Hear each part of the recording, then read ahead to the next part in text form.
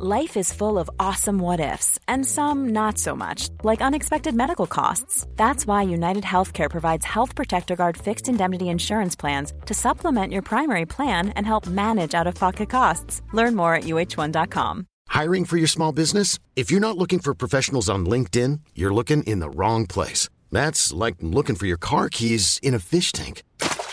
LinkedIn helps you hire professionals you can't find anywhere else, even those who aren't actively searching for a new job but might be open to the perfect role. In a given month, over 70% of LinkedIn users don't even visit other leading job sites. So start looking in the right place. With LinkedIn, you can hire professionals like a professional. Post your free job on linkedin.com/achieve today.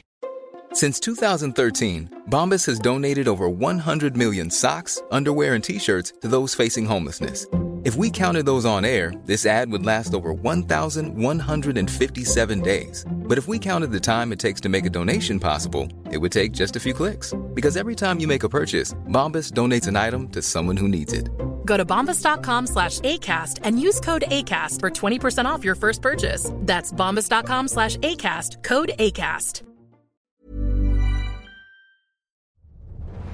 A high school senior falls victim to a veiled attacker. It was an actual creature, a living creature in my eye. A doctor battles a deadly enemy that's been hiding in his body for 60 years. He looked awful. He looked like he was on death's door. And a runner finds there's no escape from a killer concealed in his blood. I'm resigned to the fact that I have cancer. 3 very different parasites that all use the same strategy to prey on their hosts. They are cunning. They are deceptive. They are masters of disguise. Worms invisible to the human eye. Insects thirsty for blood. Microscopic amoeba. They might look harmless, but these are some of nature's deadliest creatures. They can hijack our bodies, disable our immune systems. They are parasites. But to those infected, they are the monsters inside me.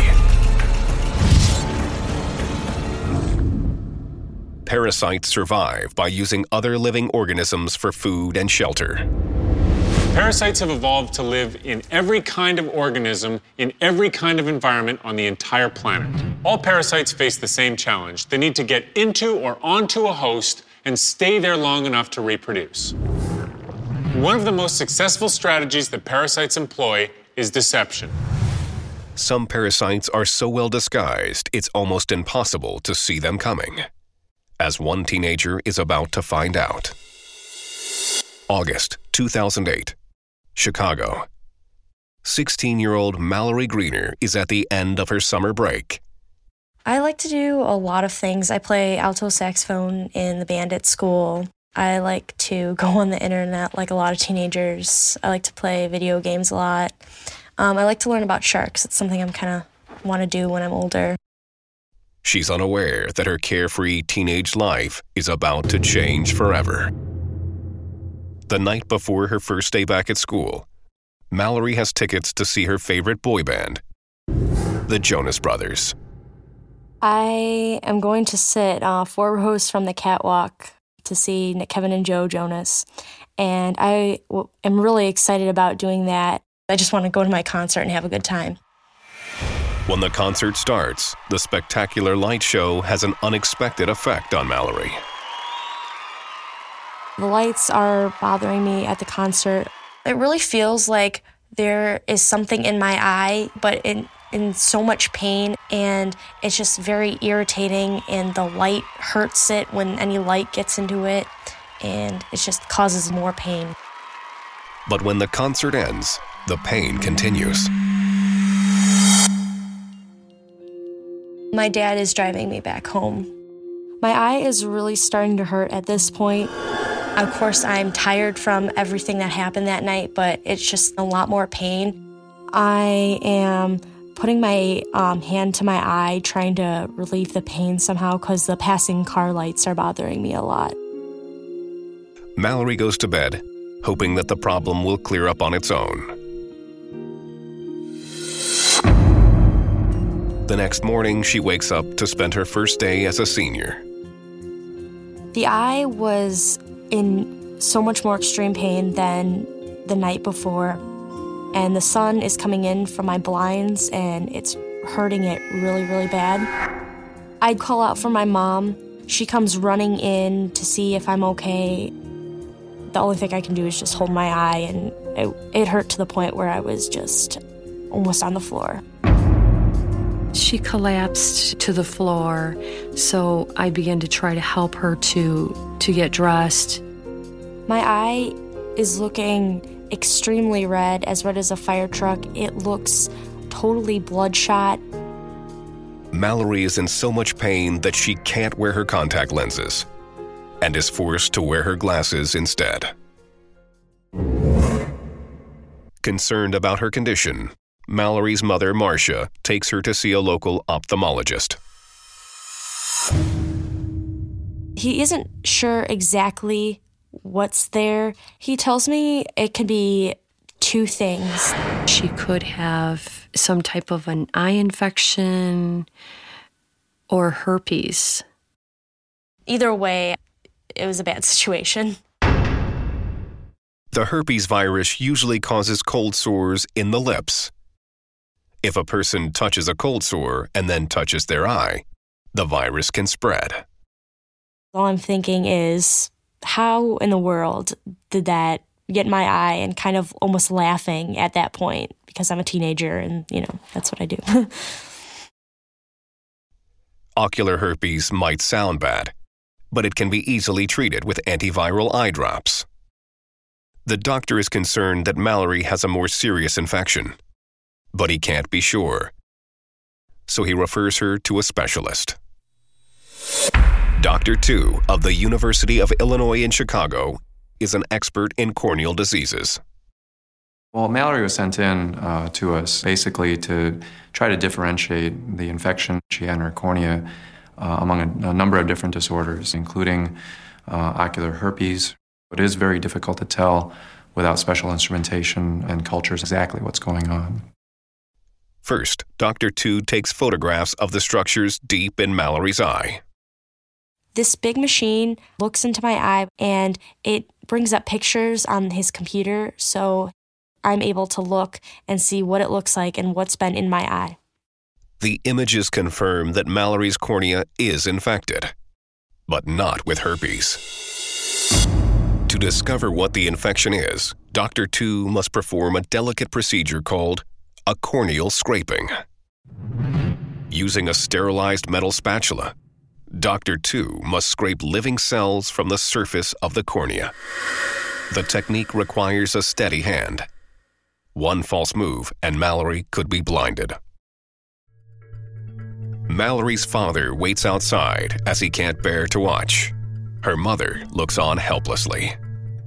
My heart sunk, but I had to remind myself that I needed to be strong for her. He had his burner out to sterilize his instrument, and I'm thinking to myself, he's not going to put that in her eye.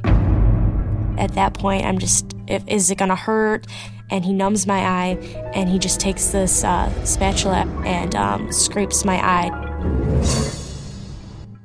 The samples are put on a slide and examined under a microscope. After we obtain the images, it's real time, so I have the opportunity to show Mallory and her parents exactly what's going on. And there is a lot going on. On the eye surface on the pictures, it looks like little white clumps of dots. These microscopic dots are about to change Mallory's life forever.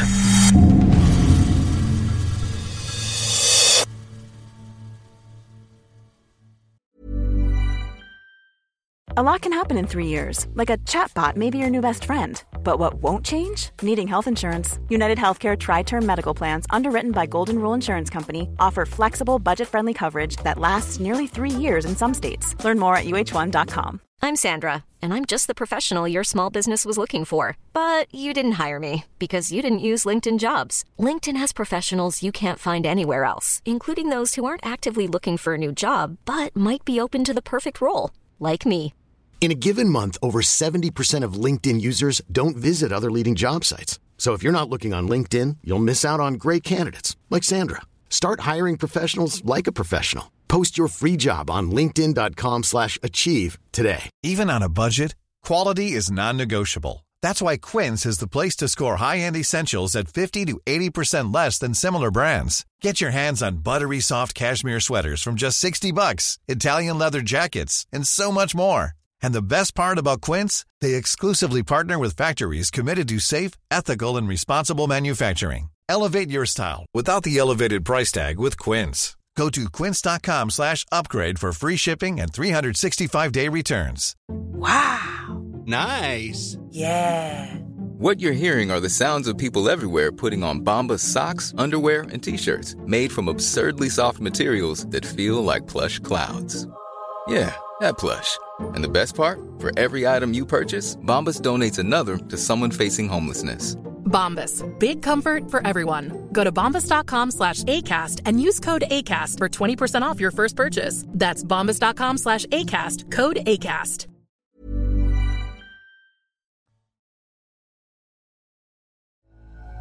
Teenager Mallory Greener is about to find out exactly what is lurking in her eyeball. He says that the dots are in fact a parasite that is living in my eye. The parasite is a vicious microscopic organism called an acanthamoeba. We were able to come back and tell her that definitively she did have the acanthamoeba infection. You can see that there are these bright white dots, which are really amoeba. So these are active, and these are actually the ones that are sort of moving around a bit and actively eating and doing different things in the cornea. The acanthamoeba is a single-celled organism that feeds on bacteria. It can live almost anywhere it can find a food source. And one of the places that bacteria naturally occur is in the human eye. They have a way of penetrating the skin layer and then getting deeper into the cornea and basically setting up shop there. So they're basically looking for a home and also for food. The amoeba secretes proteins that dissolve the surface of the cornea. Once in the cornea, the parasite feeds on bacteria present in the eye. But bacteria aren't their only food source. The amoeba also feeds on corneal cells, causing tissue damage and inflammation. Patients can go on to needing corneal transplants, and a certain percentage actually do lose their eye from the infection as well. So it is a very serious disease. This parasitic infection is called acanthamoeba keratitis. The parasite can damage the eye so badly that Mallory could lose her cornea, her sight, and eventually the eyeball itself. I felt kind of a little scared about it because of the fact that it was something living in my eye. It was an actual creature that's eating my eye. The worst case scenario would be that she would lose her eyesight and perhaps need a cornea transplant. So how did these parasites get into Mallory's eye? Well, acanthamoeba is really a remarkable organism. It can survive in many different environments, and it's actually found both in water and soil. They tend to hang around and live in contact lens cases and also on contact lens surfaces. And so if you put that into the eye, the amoeba has access. Even a microscopic scratch from a contact lens can be enough for the acanthamoeba to take hold. The bad news for Mallory is that killing this parasite is extremely difficult because the acanthamoeba is a master of disguise. Acanthamoeba has two separate forms. It can be active when it's feeding and moving around and living off of its environment. When the environment becomes hostile, an acanthamoeba can go from its active feeding stage into a cyst, where it's very tough and protected and can wait for things to get better. The acanthamoeba has a great strategy. It can actually change its identity. Well, acanthamoeba has the two forms, and really when it's challenged in any way, including medications, they have a tendency to hunker down into these very thick-walled cysts, and it's very difficult to get any medication to penetrate through them. Those cysts are very hardy and very difficult to kill and can live a very long time. The only way to kill the parasite is with a combination of powerful antiseptics. One of them is the same chemical used to clean swimming pools. Mallory must adhere to a strict regime, taking the medication as often as 12 times a day.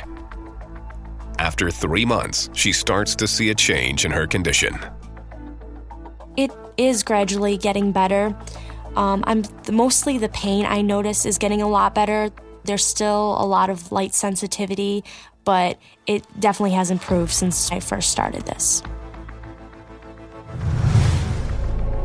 Mallory has now been off the medication for 3 months, and her current prognosis is very positive. It is a really good feeling to be almost back to normal again. I consider myself to be really lucky. It's a really good feeling to be able to actually go outside and be able to do stuff again and not to have to sit inside in pain. Around 25 million people wear contact lenses in the U.S., but very few actually contract this parasite, and fewer still lose their sight as a result.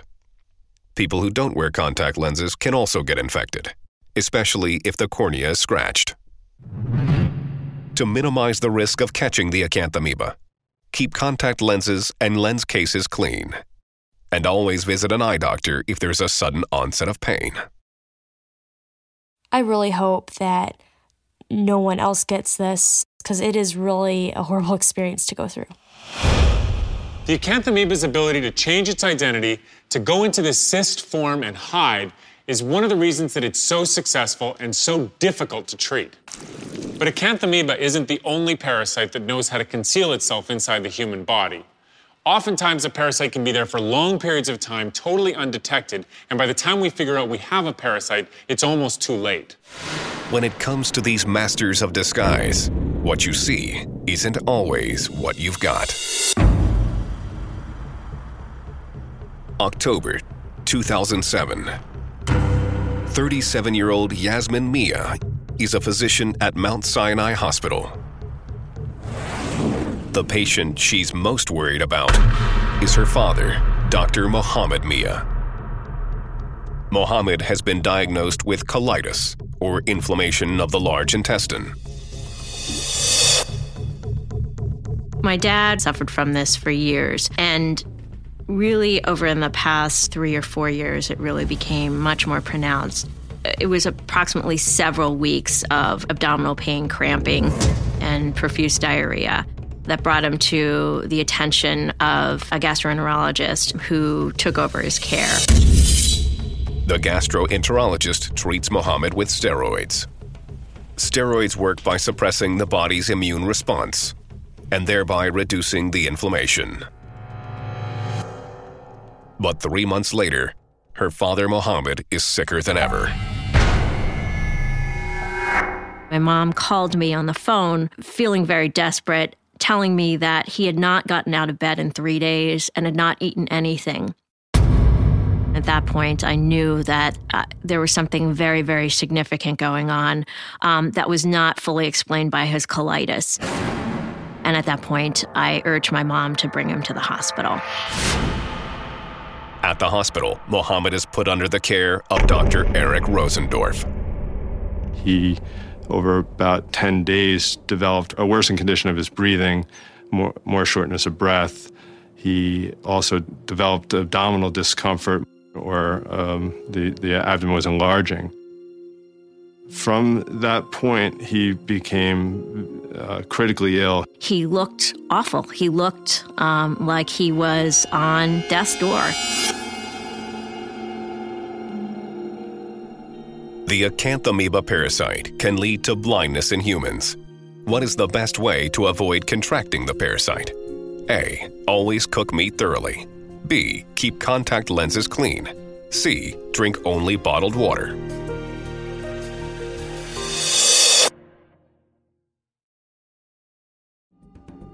The best way to avoid contracting the acanthamoeba parasite is to keep contact lenses clean. One of the main causes of acanthamoeba keratitis is dirty contact lenses. Mohamed Mia is suffering from an inflammatory bowel disease. But instead of responding to treatment, his condition has rapidly worsened. He is critically ill, and his doctors are desperate to find out why. Dr. Rosendorf believes the problem goes further than Mohamed's large intestine. The only way for the doctors to get a look at Mohamed's intestine is to open him up. At that point, he basically did what's called a peek and shriek. When they perform the surgery, the doctors make a shocking discovery. There was a clear abnormality. Mohamed's small bowel is swollen to twice its normal size. It was so swollen that he said it didn't look like anything typical of what he's seen before. So he looked at it, took a few photos, and tucked it right back in. We had to decide to try to figure out why could he have this swelling of his small intestine. My dad was now on a ventilator, but we were no closer to an answer than we were before. Mohamed is taken to the intensive care unit. His blood pressure is dangerously low, and he needs massive amounts of oxygen to stay alive. Yasmin persuades Dr. Rosendorf to perform a biopsy on her father's bowel. When the results come back, the doctors are stunned. And I got a call from Eric Rosendorf. And he said, "You won't believe it, but they found a worm." I was completely surprised. We could see larvae in the biopsies. The biopsy reveals that Mohamed Mia's bowels have become home to a parasitic worm called Strongyloides. I've never seen a case of strongyloides prior to this. I think it's a once-in-a-lifetime diagnosis. Dr. Rosendorf consults Mohamed's daughter, who is shocked, but not surprised. It was as if a light bulb went off. And I thought, oh my gosh, of course it is. This completely makes sense. Of course this is strongyloides. Strongyloides, also known as threadworm, is a parasitic worm that lives and hides in the small bowel. This is one of those parasites that you learn in medical school, and you learn about its elusive properties. Strongyloides is a perfect example of a parasite that is a master of disguise. If it gets into a host with a healthy immune system, it can be totally undetected for years. This parasite can hide within the human host for years prior to discovery. But it also uses deception to get into the body. It has the ability to be free living in the soil, usually from a fecal contaminated soil. Strongyloides larvae live and hide in soil that's been contaminated by infected feces. The larvae have a great trick for finding a human host. The larvae are attracted to a chemical called urocanic acid, and urocanic acid is found on human skin, and its highest concentrations are on the soles of the feet. So if a human's walking around in bare feet on the soil, that's how the parasite can find a human and get in. Once the parasite finds its way into a human host, it can spread throughout the body. And it burrows its way through the skin, making its way into the small blood vessels, and eventually can enter into the lungs. From there, they climb up the bronchial tube and are swallowed back down into the gut. In the small bowel, they molt twice and become adult female worms. The females thread themselves in and out of the lining of the small bowel, causing inflammation. Strongyloides is not native to America. Where Mohamed contracted the parasite is a mystery. It's a unique worm. It's found endemically in tropical areas and subtropical areas of the world. Mohamed's daughter has the answer. My dad grew up in a village in Chittagong, which is in Bangladesh, and he was a farm boy, grew up on a farm. He, like many other members of his family, walked around barefoot most of his early life. Mohamed probably picked up this parasite when he was a child living in Bangladesh. But why did this parasite only become a problem 60 years later? The answer lies in the steroids Mohammed was given to treat his colitis. Steroids reduce inflammation by suppressing the body's own immune response. But instead of reducing the symptoms of the colitis, the steroids suppressed his immune system and allowed the parasitic worms to go on the rampage. Dr. Mia probably had the parasite at low levels in his system since his youth in Bangladesh. And it wasn't until he was on steroids that depressed or suppressed his immune system where the parasite was able to run rampant. The treatment for Mohammed's colitis actually benefited the parasite.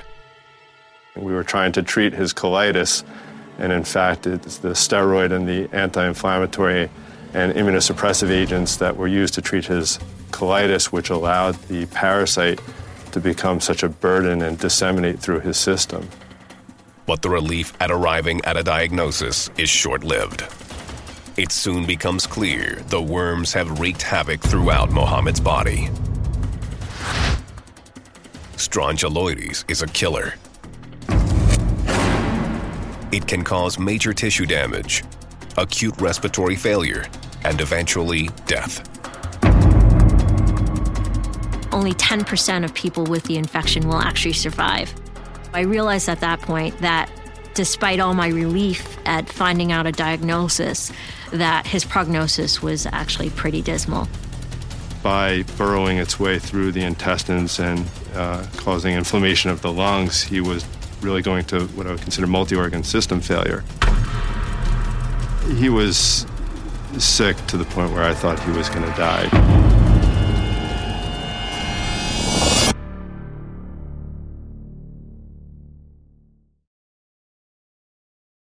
Mohammed Mia is in critical condition. A deadly parasite called strongyloides is spreading through his body. Dr. Rosendorf and his team must begin treatment right away to kill the parasite before it kills Mohammed. He was treated with, at that point, 2 antiparasitic agents. One was ivermectin, the other was albendazole. Ivermectin kills adult strongyloides worms, but it doesn't kill the larvae. So even if he survives this crisis, he'll have to take the medicine for the rest of his life. Mohammed takes the ivermectin for 14 days, but the medication may not be enough. Things were getting worse, and it was fairly clear that the worm was causing more devastating effects than we could contain. His digestive system is so badly damaged that they decide to operate. At this point, it was pretty conclusive that he should probably get his colon removed. The operation is complicated, as the steroids Mohammed was given in the past make it harder for his body to heal. But to the relief of his family, the surgery is successful. He came home, and several months later, he's doing incredibly well. Against the odds, Mohammed survives the deadly infection. I feel better now. I feel much stronger. He remains on the ivermectin on a monthly basis and will continue to do so for the rest of his life. Mohammed knows that he survived thanks to his daughter and his doctors. I am grateful to all of them. I think it's a miraculous story and a miraculous recovery. I think he beat the odds. So the fact that strongyloides can live for such a long period of time inside the human body without the human ever knowing that it's there is one of the things that makes it such a successful parasite. When the immune system is down, that's when the parasite can strike, and that's when it can be deadly. The best way to combat this parasite is prevention. When visiting countries where the parasite is present, travelers should wear shoes at all times. If you're a parasite, one of the big challenges you face is how to get to your host. Now, strongyloides has a great strategy where they sit and wait for someone to walk by and then burrow into the foot. Other parasites have a different strategy. They conceal themselves inside the food that a host is going to eat and wait to be eaten. Concealing yourself inside the food that your host is going to eat is a fantastic way to get inside your host, and that strategy is used by countless parasites. Raccoon roundworm gets into raccoons when raccoons eat infected rodents. The rat lungworm gets into a rat when the rat eats an infected snail.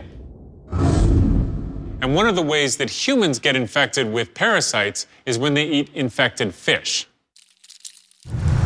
At a research lab in Florida, Dr. Robert Overstreet wants to find out the extent of parasitic infections in fish on the Gulf Coast. There's been a big change in diet. People now eat a lot more fish. With some of the new cuisines, they eat a lot of the fish raw. Well, we're going out and getting some of the fish that we see locally here, both inshore and well off the islands, to see which parasites are in which fish and how common they are. It's important to collect our own samples because we need to have living material to see whether they could possibly cause an infection in man. Fish common to the Gulf Coast include catfish, wahoo, and bass, and it's not long before they catch something. The team take the live specimens back to the lab to see what parasites they might be harboring. Inside the guts of one of the fish, Rob finds what he's looking for. A 4-inch parasitic worm called Eustrongyloides ignotus. It's a parasite that can have many intermediate hosts. It starts as an aquatic worm. The worm is eaten by small fish, which in turn are eaten by a succession of larger fish. When the infected fish are eaten by birds, the worms mature to egg-laying adults. If a human eats the fish raw, the consequences can be serious. The worm can penetrate the abdominal cavity, causing a life-threatening condition called peritonitis. Dr. Overstreet's research reveals that in some populations, up to 15% of the fish are infected with Eustrongyloides. Eustrongyloides is a parasite that literally uses its intermediate host as bait in order to get into its next host. You might think that you're only eating sushi, but you might actually be eating sushi plus parasites. The primary thing that we should remember is that if you cook your fish, shellfish or fin fish, you're not going to get an infection. On the other hand, I think most people like sushi or sashimi. If you make your own, you should be careful. You should know which species of fish you're more likely to get an infection from, and that's one of the things that we're trying to determine. These parasites disguise themselves inside the body of an intermediate host in order to sneak their way into the next host. But some parasites use disguise in a totally different way. They actually conceal themselves inside the cells of their host body. Summer 2007. Rick DeMichael is a 55-year-old fitness freak living in rural Massachusetts with his wife, Joan. I would call myself somewhat of a compulsive exerciser. I work out pretty much every day. He's always exercised. He's 160 pounds, and he is all muscle. One evening in July, Rick notices something unusual. It's Friday night, and I jump on my exercise bike and spend about 45 minutes to an hour on the bike. When I jump off, I'm not feeling quite right. I'm more fatigued than usual. I feel like I have a fever. Nothing serious, but I feel like I have a low-grade fever. And I'm thinking that this is something that's going to go away on its own. But the fever doesn't go away. Exactly 1 week later, I'm at work. It's a Friday. All of a sudden, what had been a low-grade fever gets much worse. I start feeling weak and tired. I'm sweating. The fever is increasing in intensity. I leave work early and go home. Joan, my wife, takes my temperature. An adult with 103 temperature is not good. He obviously is very sick. Going to the emergency room is something I won't do unless it's serious. But with 103-degree temperature, I know something is really wrong. But they have no idea just how monstrous Rick's situation will become. This is just the beginning.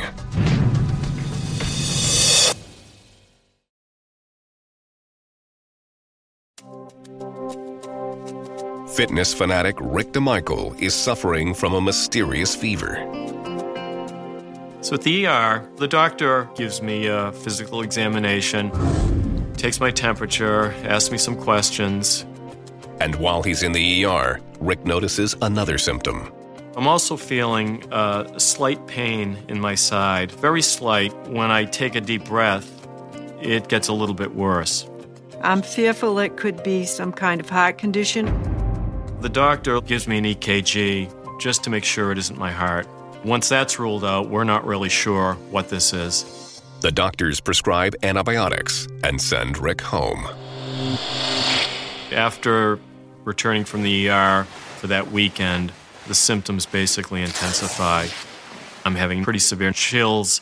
I'm shaking at times uncontrollably. He's miserable. He's absolutely miserable. I'm taking antibiotic and things are not getting any better.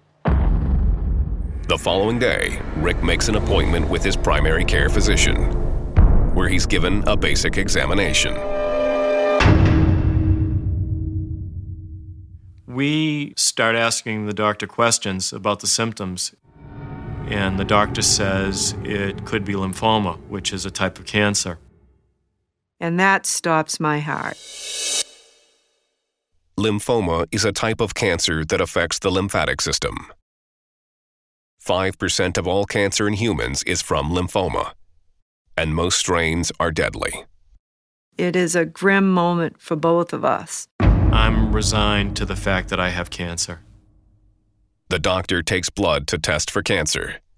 The results will be in at 4 p.m. the next day. So 4 o'clock rolls around. I pick up the phone and call the doctor. He informs me that the cancer markers came back negative, which is obviously good news. But the bad news is that his spleen is dangerously swollen, and the doctor has no idea why. He tells me my spleen is so large because something is happening with my red blood cells. My primary care physician recommends that I see a blood specialist. It really is a complete mystery. I just can't imagine what I might have. 2 days later, Rick sees the hematologist. My wife and I walk into his office and sit down, and he asks me some questions. He takes multiple blood samples. He does a lot of his own blood work in the office. The doctor is very concerned about his blood count, which normally should be in the 40s, is now down to 29, and states that he might consider transfusing him if it goes any lower. 24 hours later, they get the results. The doctor calls my wife and I in. We sit down in front of him, and he looks at me, and he says, based on the blood analysis, you've got babesiosis. The doctor tells us it's babesiosis, and I have no idea what this is. I'd never heard of it before, never heard of babesiosis before. Dr. Tim Lepore specializes in infectious diseases at the Nantucket Cottage Hospital in Massachusetts.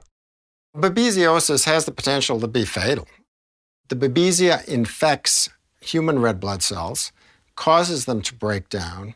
In that process, the patient typically goes through high fevers and chills, may have an enlarged spleen, they may become very acutely ill and dangerously ill with it. Babesia parasites enter the bloodstream and then they hide in the red blood cells, devouring them from the inside. The parasite feeds inside the red blood cell, reproduces, and then bursts out into the bloodstream. The pain in my side is getting worse. Having a temp of 103 around the clock for a week and a half, he's feeling like crap. But how did this parasite get into Rick's bloodstream? The Babesia organism is transmitted by a tick bite.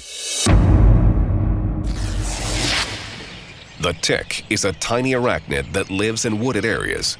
It survives by sucking the blood of mammals. Ironically, it's Rick's healthy lifestyle that indirectly causes his illness. I'm not sure where or how I got bitten by a tick, but most likely I got it in the woods. I run several times a week in the woods, and I probably brushed up against some grass and picked up a tick that way. But Rick isn't the only person to have babesiosis in this part of Massachusetts. This deadly parasite is on the move, and it's infecting more and more people. But how and why it's spreading across the country is a mystery.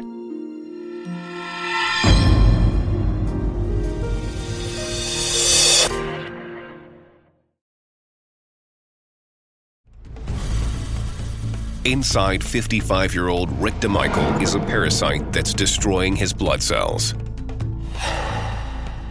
But Rick isn't the only one affected. This parasite is on the move.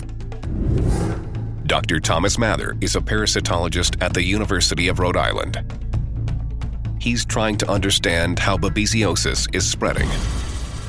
35 years ago, Babesia was known from Nantucket Island. Since then, we've found it throughout the Cape, down along the southern coast of New England. To see the true spread, I think it requires doing field work.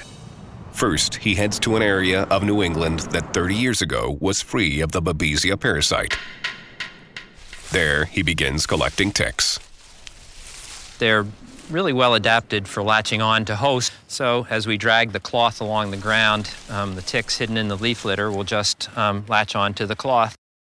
Dr. Mather and his team return to the university lab to test the ticks for the Babesia parasite. To find the parasite, they must perform a genetic analysis. And we're looking specifically not for tick DNA, but for Babesia DNA. They stain the tick specimens and expose them to a special UV light, which will identify the elusive Babesia parasite and the rate of infection. Each of these bright bands represents one positive tick for Babesia. We would expect to see about a 10% infection rate in ticks. But in this area, the results are very different. It looks like we have 7 positives out of 34, which is about 20%. It's higher than we would have expected by 8 to 10%. Dr. Mather's experiment illustrates that the Babesia parasite is on the rise in New England. But how did it get there? Ticks themselves can't move very far, but they can hitch a ride on other animals, which are much more mobile. These parasites move into new regions by infecting mice. When the mice migrate, they take the Babesia parasite with them. It can continue its move at a westward and a northward and a southern clip of about 5 or 15 miles every year. I'm confident that over time, 20 years, 30 years, that Babesia parasites will be far more common wherever black-legged ticks are found, and that's going to present a much greater level of risk. In rural Massachusetts, Rick's encounter with the Babesia parasite has thrown him into a life-or-death situation. The parasites are literally eating his blood cells from within. In a patient who is desperately ill with babesiosis, there is the potential of dying. And you have to be aggressive about going after finding it and treating them. The doctor prescribes an antibiotic and an antiparasitic that I'm on for 10 days. Rick takes an antiparasitic medicine called atovaquone. Once absorbed into the blood, it prevents the parasite from feeding. Unable to metabolize, the parasite starves to death. With fewer damaged red blood cells to filter out, Rick's overworked spleen gradually returns to normal. At that point, we're both just jubilant because I've got a disease that's treatable and that I'm going to recover from. Once I start treatment, the fever goes away almost immediately. Very gradually, the other symptoms start to disappear. 6 or 7 weeks after I start treatment, I'm feeling normal. Now that Rick's made a full recovery, he's much more cautious.